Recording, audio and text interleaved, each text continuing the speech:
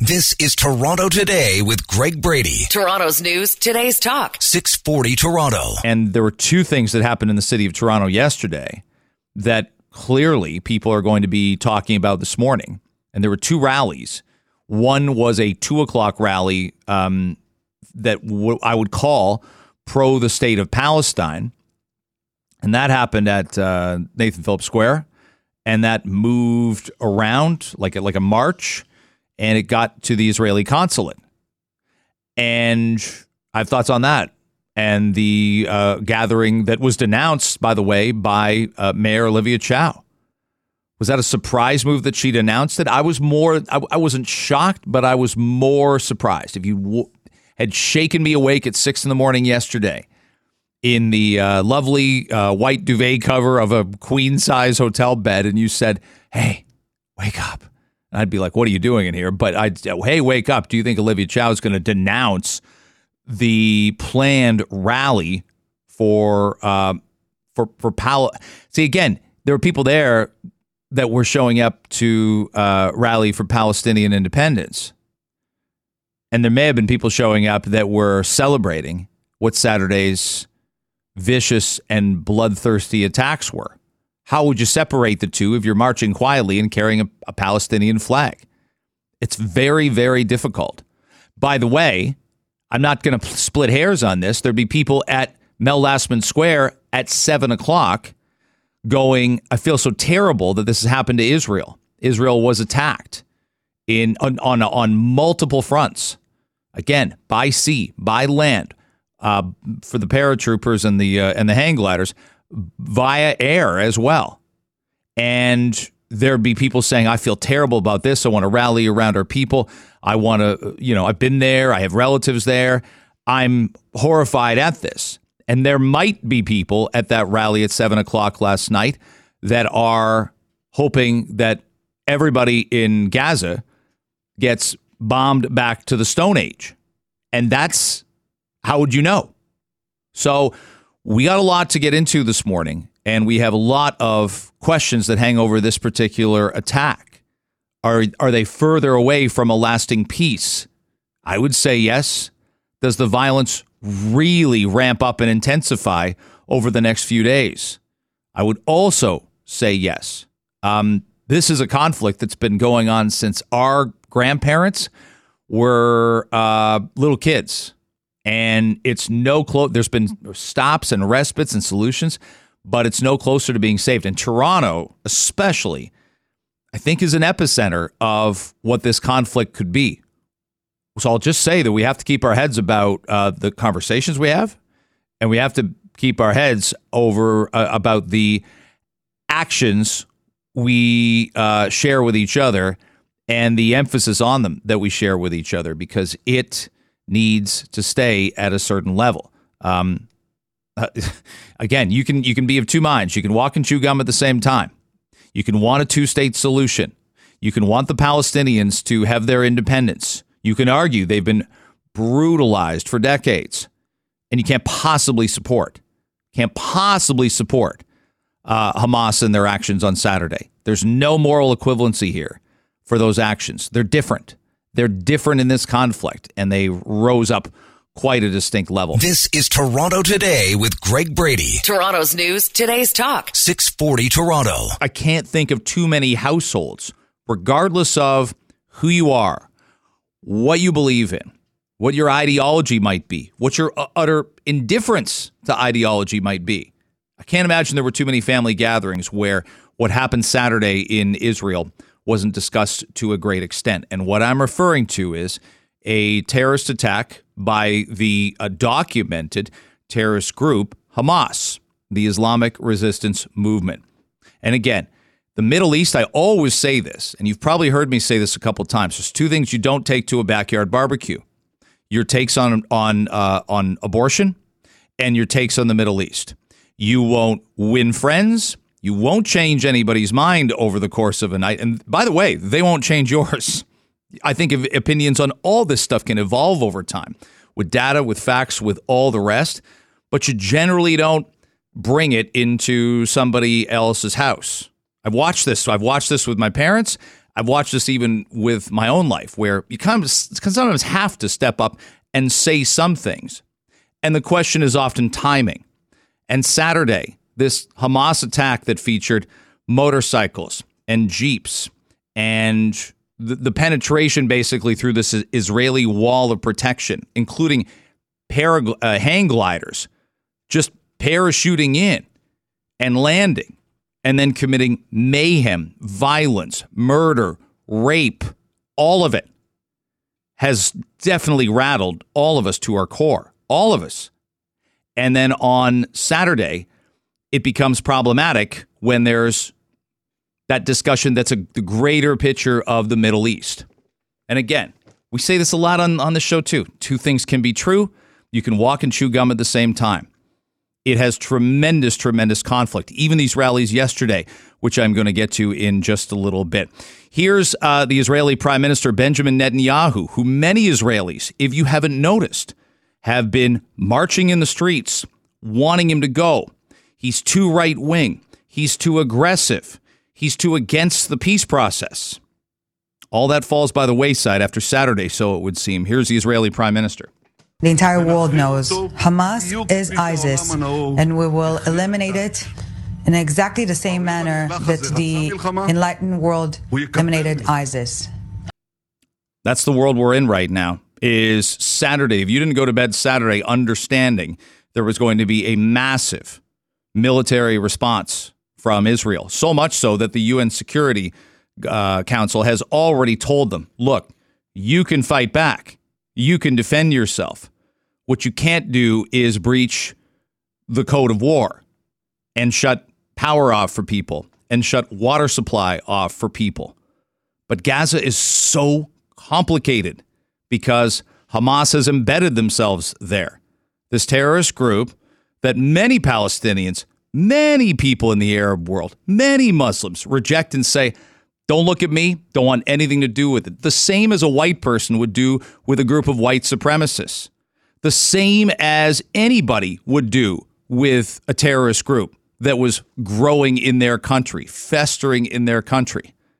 So it's got its problems, that's for sure. We're going to bring this closer to home and talk about the Toronto rallies, two very contrasting situations. And if you missed it, what happened with Olivia Chow last night at Mel Lastman Square is something I know we're going to be talking about, and all the shows will be on 640 Toronto all morning long. Here's the British Prime Minister Rishi Sunak. So far, they've counted 27 dead from the United Kingdom in Israel, either visiting, either dual residence, or living there. Here's the Prime Minister at a vigil for Israel last night. I wanted to come here tonight to stand with you in solidarity in Israel's hour of need. As the Prime Minister of this country, I am unequivocal. The people who support Hamas are fully responsible for this appalling attack. They are not militants. They are not freedom fighters. They are terrorists.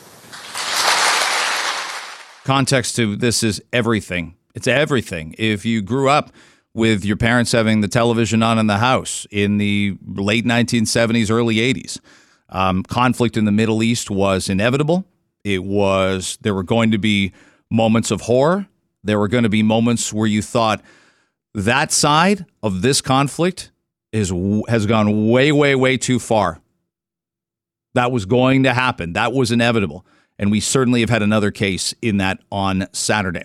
The attack has terrified people living in Israel, and I think it's terrified Jewish people as well. There's no question it's terrified Jewish people living in the United States, living in Canada. Here's how the Prime Minister of Canada, Justin Trudeau, addressed this. He was at a rally for Israel in Ottawa last night. First, let me begin by being absolutely clear.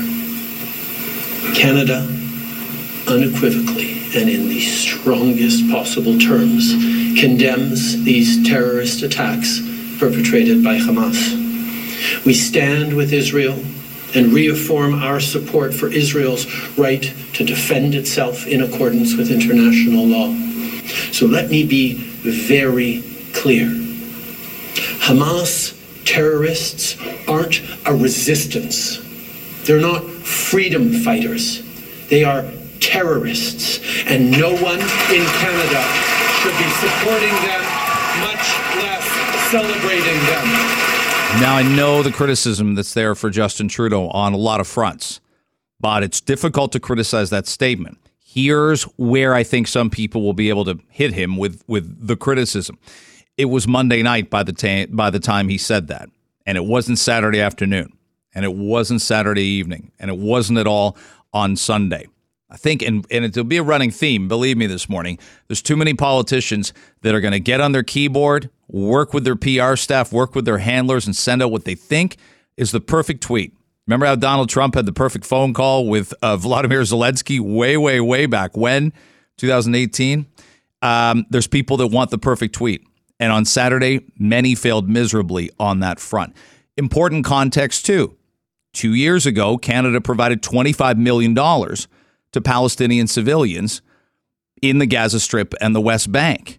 And that went to organizations that help the most vulnerable cope after conflicts, cope after military operations by the country of Israel.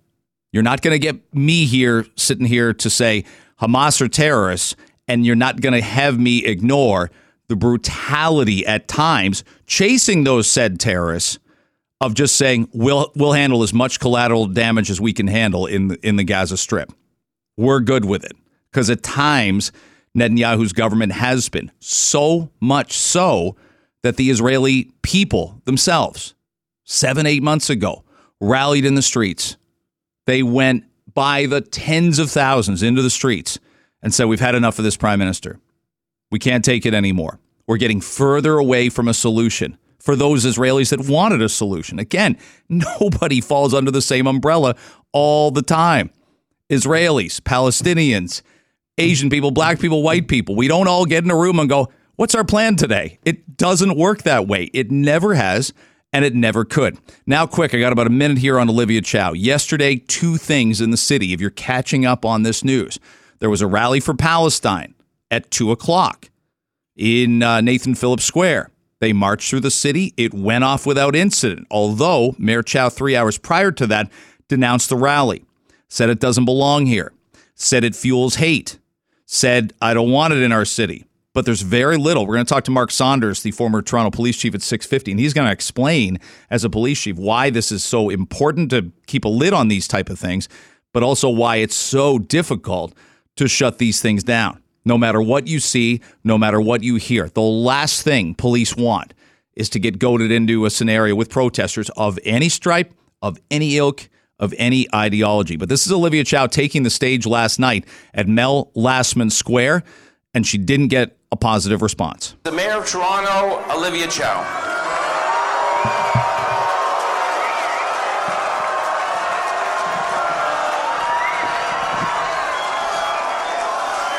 My friends, and I understand in this moment of darkness why you would be angry. Okay, we'll play you a little bit more from Chow a little later on in the show. We'll leave it here. But suffice to say, I'm worried that her tweet over the weekend, she didn't send a great second tweet. There was a lot of moral equivalency about the conflict, and there's nothing but moral equivalency about this conflict. It has never been black and white. It has never not been without a tremendous amount of angst and suffering on both sides and gray area. But I'm not sure Saturday was the day for any politician, for any leader, for anybody, even in the media, to try and make that equivalency. I think if they tried on Saturday, more likely than not, they failed. This is Toronto Today with Greg Brady. Toronto's news, today's talk. 640 Toronto. Bob Rae is, of course, the former premier of this country and the current ambassador and permanent representative to the United Nations, and he's kind enough to give us some of his time this morning on 640 Toronto. Bob, I always enjoy having you on the show, but our hearts are pretty heavy right now with what happened over the weekend, aren't they? Yes, very. I think I just heard what you said about it's hard to keep emotion out of it. It's very hard, and I think in my case I have to because it's my job. But as a human being, I'm just devastated by what's happened and also by what's happening, because I think that those events on Saturday and Sunday have unleashed is really, really hard to control and really hard to get to the other side. So it's very difficult. I worry about, I'm sure you do too, I feel like we've had a conversation about extremism in politics, and we've got an extremism now, I even think, with the Middle East conflict, Bob, that we didn't have in 1982. And we had emotion about it, and we had energy about it, and people have lost friendships, and families have split apart over it. I worry there's a bunch of us in the middle thinking, can we keep this together in Canada? We have friends in Israel, Gaza, the West Bank, Lebanon. Can we keep this together somehow? Are you hopeful that we can? Well, I think that's something we all have to work on. You're right. I always say that Canada is very much in the world, and the world is very much in Canada. We have become, over a long period of time, an international country whose makeup is of people who've come to Canada from all over the world. And so, inevitably, when there are tensions in the world, whether it's in Ukraine or any in Middle East, wherever it is, it impacts directly on Canadians. And I think all of us have been, very troubled by the reaction of some people in this country to what's taken place.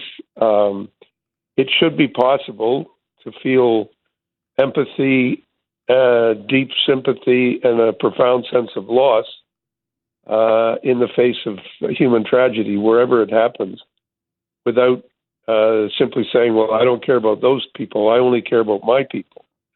And I think that's something which everyone in a leadership position in Canada has a responsibility to try and overcome.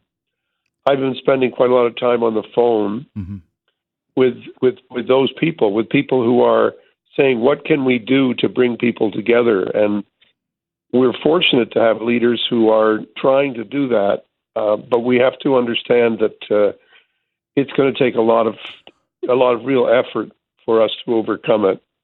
Hamas is beyond extremism. What I think we've seen is when fanaticism is let loose, it literally doesn't care about human life at all.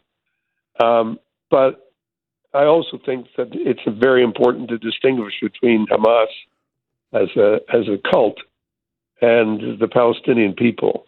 I have many long-standing Palestinian friends who are living all over the world, and some still in the Middle East and Palestine. And I think it's important for us to do everything we can to reach out to members of all communities, because we can't afford to ignore that all of us are human and all of us have a right to live in peace. But what's happened, what Hamas has done, is going to bring a very, very strong response, and that's not something one should be surprised by or say, oh my goodness, we had no idea the response would be this tough. Well, it is not possible for people to respond to what's happened. No, and even level of violence can't happen. And Ambassador, even the UN Secretary General yesterday said, we understand Israel has a right to defend itself, but they must still embrace the codes of war. That is not to put innocent civilians in basically in the crosshairs. It's not to shut off humanitarian means, whether it's water, whether it's energy. Again, this has just been a cycle of violence for decades, and it's got so many complexities to it. It's almost impossible to explain to somebody who doesn't know about it. Well, that's right. It's true. I mean, I think it's one of the longest standing disputes in the world. People say it's been going on since such and such a date, and I say, well, actually, the struggle has been going on for over 100 years, and it's important for us to understand the nature of the conflict and why it has become so existential. Canada has tried, the UN has tried to create various formulas, ways of describing two peoples living together in the same geographical territory. But there are, unfortunately, extremists who feel that the other side doesn't have any right to a place, and that I think is becoming harder and harder to overcome. The other thing is language. I think when people describe other people as animals or as monsters, we need to understand that language takes us down a route that has no exit. And we've all got to take a step back and say, no, the Palestinians are not animals. Hamas is a terrorist group. The Palestinians are human beings. The Jews are human beings. Israelis are human beings. And the Israelis have a right to exist in the Middle East. No one has a right to say that Israel can't exist at all. There can be no Israel.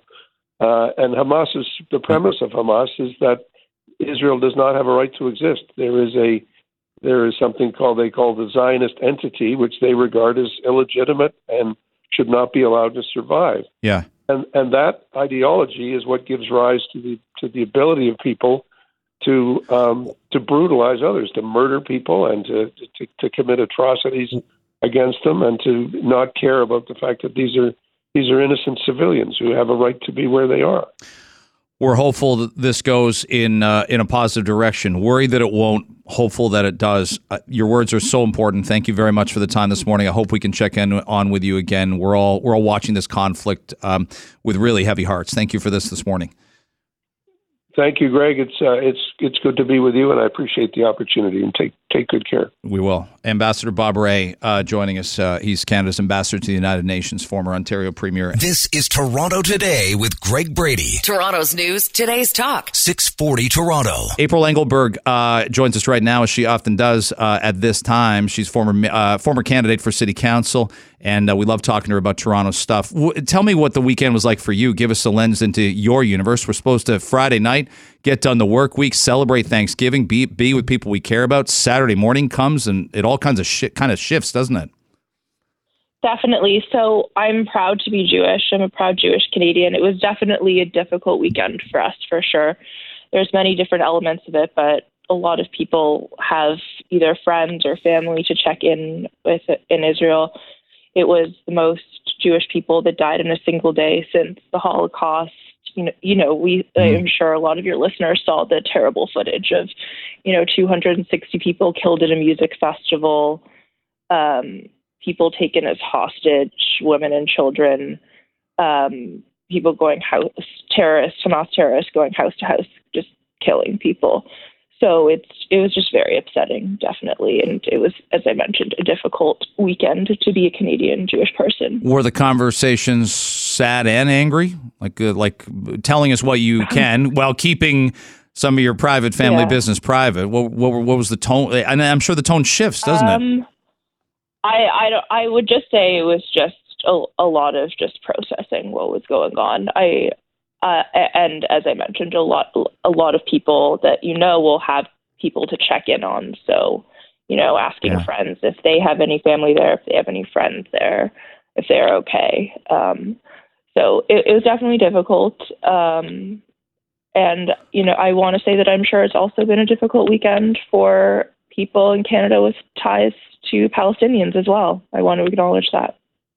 It is. There's no question about it. I thought about the rallies too, and you and I touched on them briefly yesterday when we chatted. There was a 2:00 rally, a rally for Palestine, and at 7, and that was at Nathan Phillips Square, and a 7:00 rally that Mayor Chow and Premier Ford attended. That was more pro-Israel, and I know there were people hoping on one side of this equation that the rally at 2:00 could be shut down, April, but I don't know what stops them. We have to allow freedom of assembly and right to protest. And I think you could have people showing up with a Palestinian flag thinking, I want to advocate for the Palestinians to have their own state, but I utterly reject the violence and the massacre that took place on Saturday. But it's dangerous to be misunderstood in that context. What's your thought on this? We're a big international city having these rallies. So what I would say is it just comes down to the laws in these specific circumstances. So under the Charter, Section 2B, there is a right to protest. And obviously, it's a right to have a peaceful protest, and obviously there's some limits on it. But in general, you saw even during the pandemic, people were protesting. So there's that. But at the same time, hate speech and hate crimes are banned under the criminal code. So even though, for example, both Chow and Ford, and I'm sure many other politicians across the country came out and said, quote, I denounce the rallies, or Chow said, there was no, that the city didn't approve it, or there wasn't a permit or whatnot. The reality is there is no necessary permit to protesting in Toronto. So all that they could do in that situation was what was done, which was, they said that they denounced it, and they also said there would be police present for any hate speech. But there is a right to protest in Canada. That's what I would say to that. Yeah, and I'd make the case too. There'd be people going. Could I make the case there'd be people going to Mel Lastman Square saying, I'm a proud Jewish person. I'm a proud descendant of Israel, or my parents were born there, or whatever it is. And I'm showing up, and I've never been a fan of Benjamin Netanyahu. I've never been a fan. We don't all just get in the same room and all think all the same things all the time because we're Palestinian, we're Jewish, we're Muslim, we're Israeli. It does not work that way. Definitely, and I think that that's a good point, that there's many Canadian Jewish people that are supporting the people in Israel, but they're not supporting Netanyahu. And I'm sure that there are people that have ties to people in the Gaza Strip and whatnot that are not supporting Hamas. We have to acknowledge that as well. Would this be difficult for? I often think with people being younger, if you were 12 years old, if you were 16 years old, would this be a more difficult day to go to school? I've talked to a couple parents, and they're a little on edge going to school today. Though we hope for the best, we sometimes we fear the worst. How would you feel about it? That's a good question. I think I don't want to say anything and put anything bad out there. I think in Canada we live in a safe place, and I would not be concerned to go to school. I know you saw this story too, and I want to dive into it if we can for about 90 seconds, is this story about drinking in parks in the city.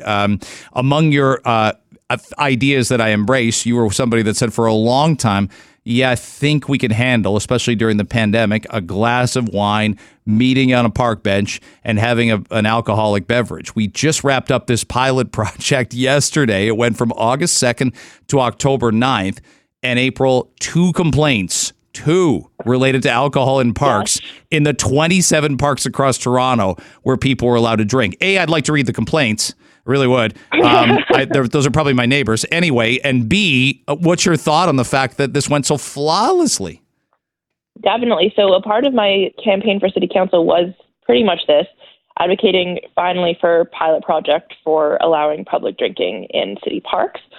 I think it's great. I think the pilot should be expanded because at this point it's only in certain parks. But it's just a no-brainer. It's one of the things that I really tried to explain to people during the pandemic is that in my ward, Spadina Fort York, 94% of people don't have backyards. So if people were having people over in their own backyard to have a drink, here what you would do is you would meet up in Trinity Bellwoods and you would have a drink. And there was nothing, there were not bad consequences. It was just business as usual because people were already doing it. It's just a matter of equity and letting people responsibly enjoy a beer in a park. Seems like hopefully there won't be much resistance in expanding this project out. I got 20 seconds. Do you think there will be, or do you think the data should speak for itself here?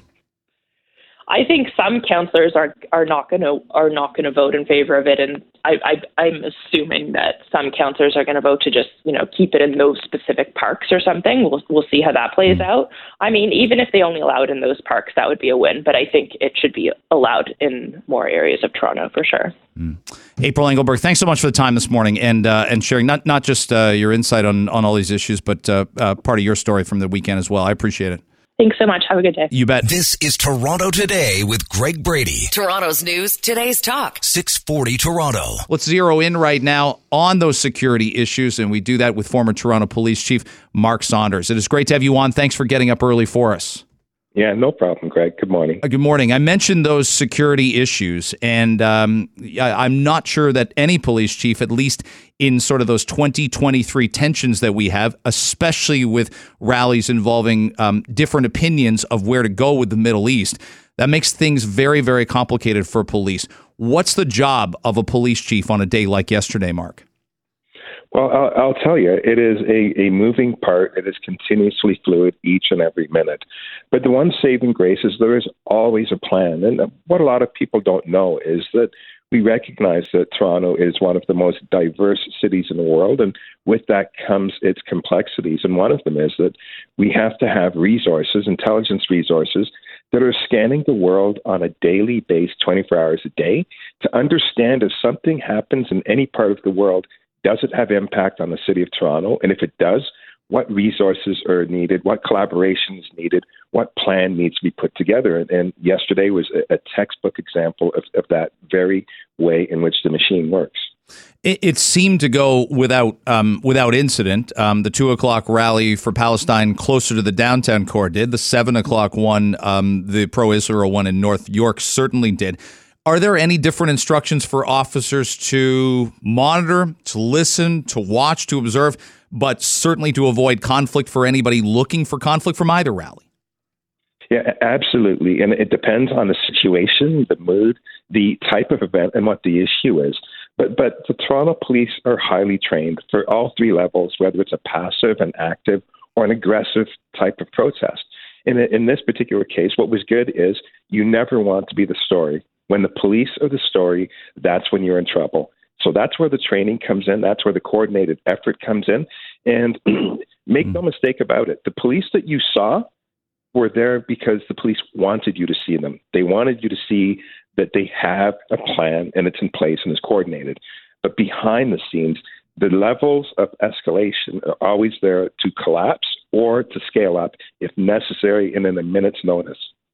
Really difficult, isn't it, to police words? I would bet you it's more difficult than ever, Mark. What are sort of the do's and don'ts for an officer on the scene, listening and sort of defining what speech needs to be addressed and what speech you let go? Yeah, and when to deal with it. Yeah. That's key as well, too. And so, yay, technology and how things have improved right now. So if people are saying things that do not comply with the rule of law, make no mistake, they will be arrested. It doesn't have to be right there, but they will be arrested. And so how that is done really is by utilizing the public, because first off, this is not done in a vacuum. And if you're going to be promoting hate speech or causing that, it will be recorded, it will be sent to the police, and the police will act on it. And the photos and the video and the clarity of the video really does pose itself a good case, but the police have to work with the Attorney General for all of those moving parts to lay a charge. Mark Saunders, our guest on Toronto Today, 640 Toronto. These feel like an important next few days, regardless of opinion of the conflict, ideology of where people stem from. These feel like a few days to, how would I put it, keep a lid on either protests that are respectful, debate that is engaging and respectful as well. Once something gets out of the box, it's hard to put it back in. Yeah, it is. And it doesn't just stop after a protest. As chief, and Chief Demke is very good at this job. He will know that the unit commanders in each division would know what spots in their divisions would need a little bit more attention, and to make sure that the frontline men and women, just heighten their awareness in those areas, and then if they see things that need to be dealt with, do it at its lowest level before things escalate is the best way to go about moving ahead. Mark Saunders, our guest on Toronto Today. You're joining us tomorrow for Think Tank. Thank you so much for your perspective this morning. I hope you had a great holiday weekend. We appreciate you coming on this morning. Thanks, Greg. Take care. Mark Saunders. That's interesting stuff right there. How to manage it, because I think there were people woke up yesterday a little tense about where it was all going to go, and they may still be. These may not be the last demonstrations. These may not be the last marches, the last rallies. If looking at other major cities around the world, is any indication. And again, there's a way to do this. There's a way to do this properly with civil discourse. And I hope we can. It's a good start yesterday, to be perfectly honest about it.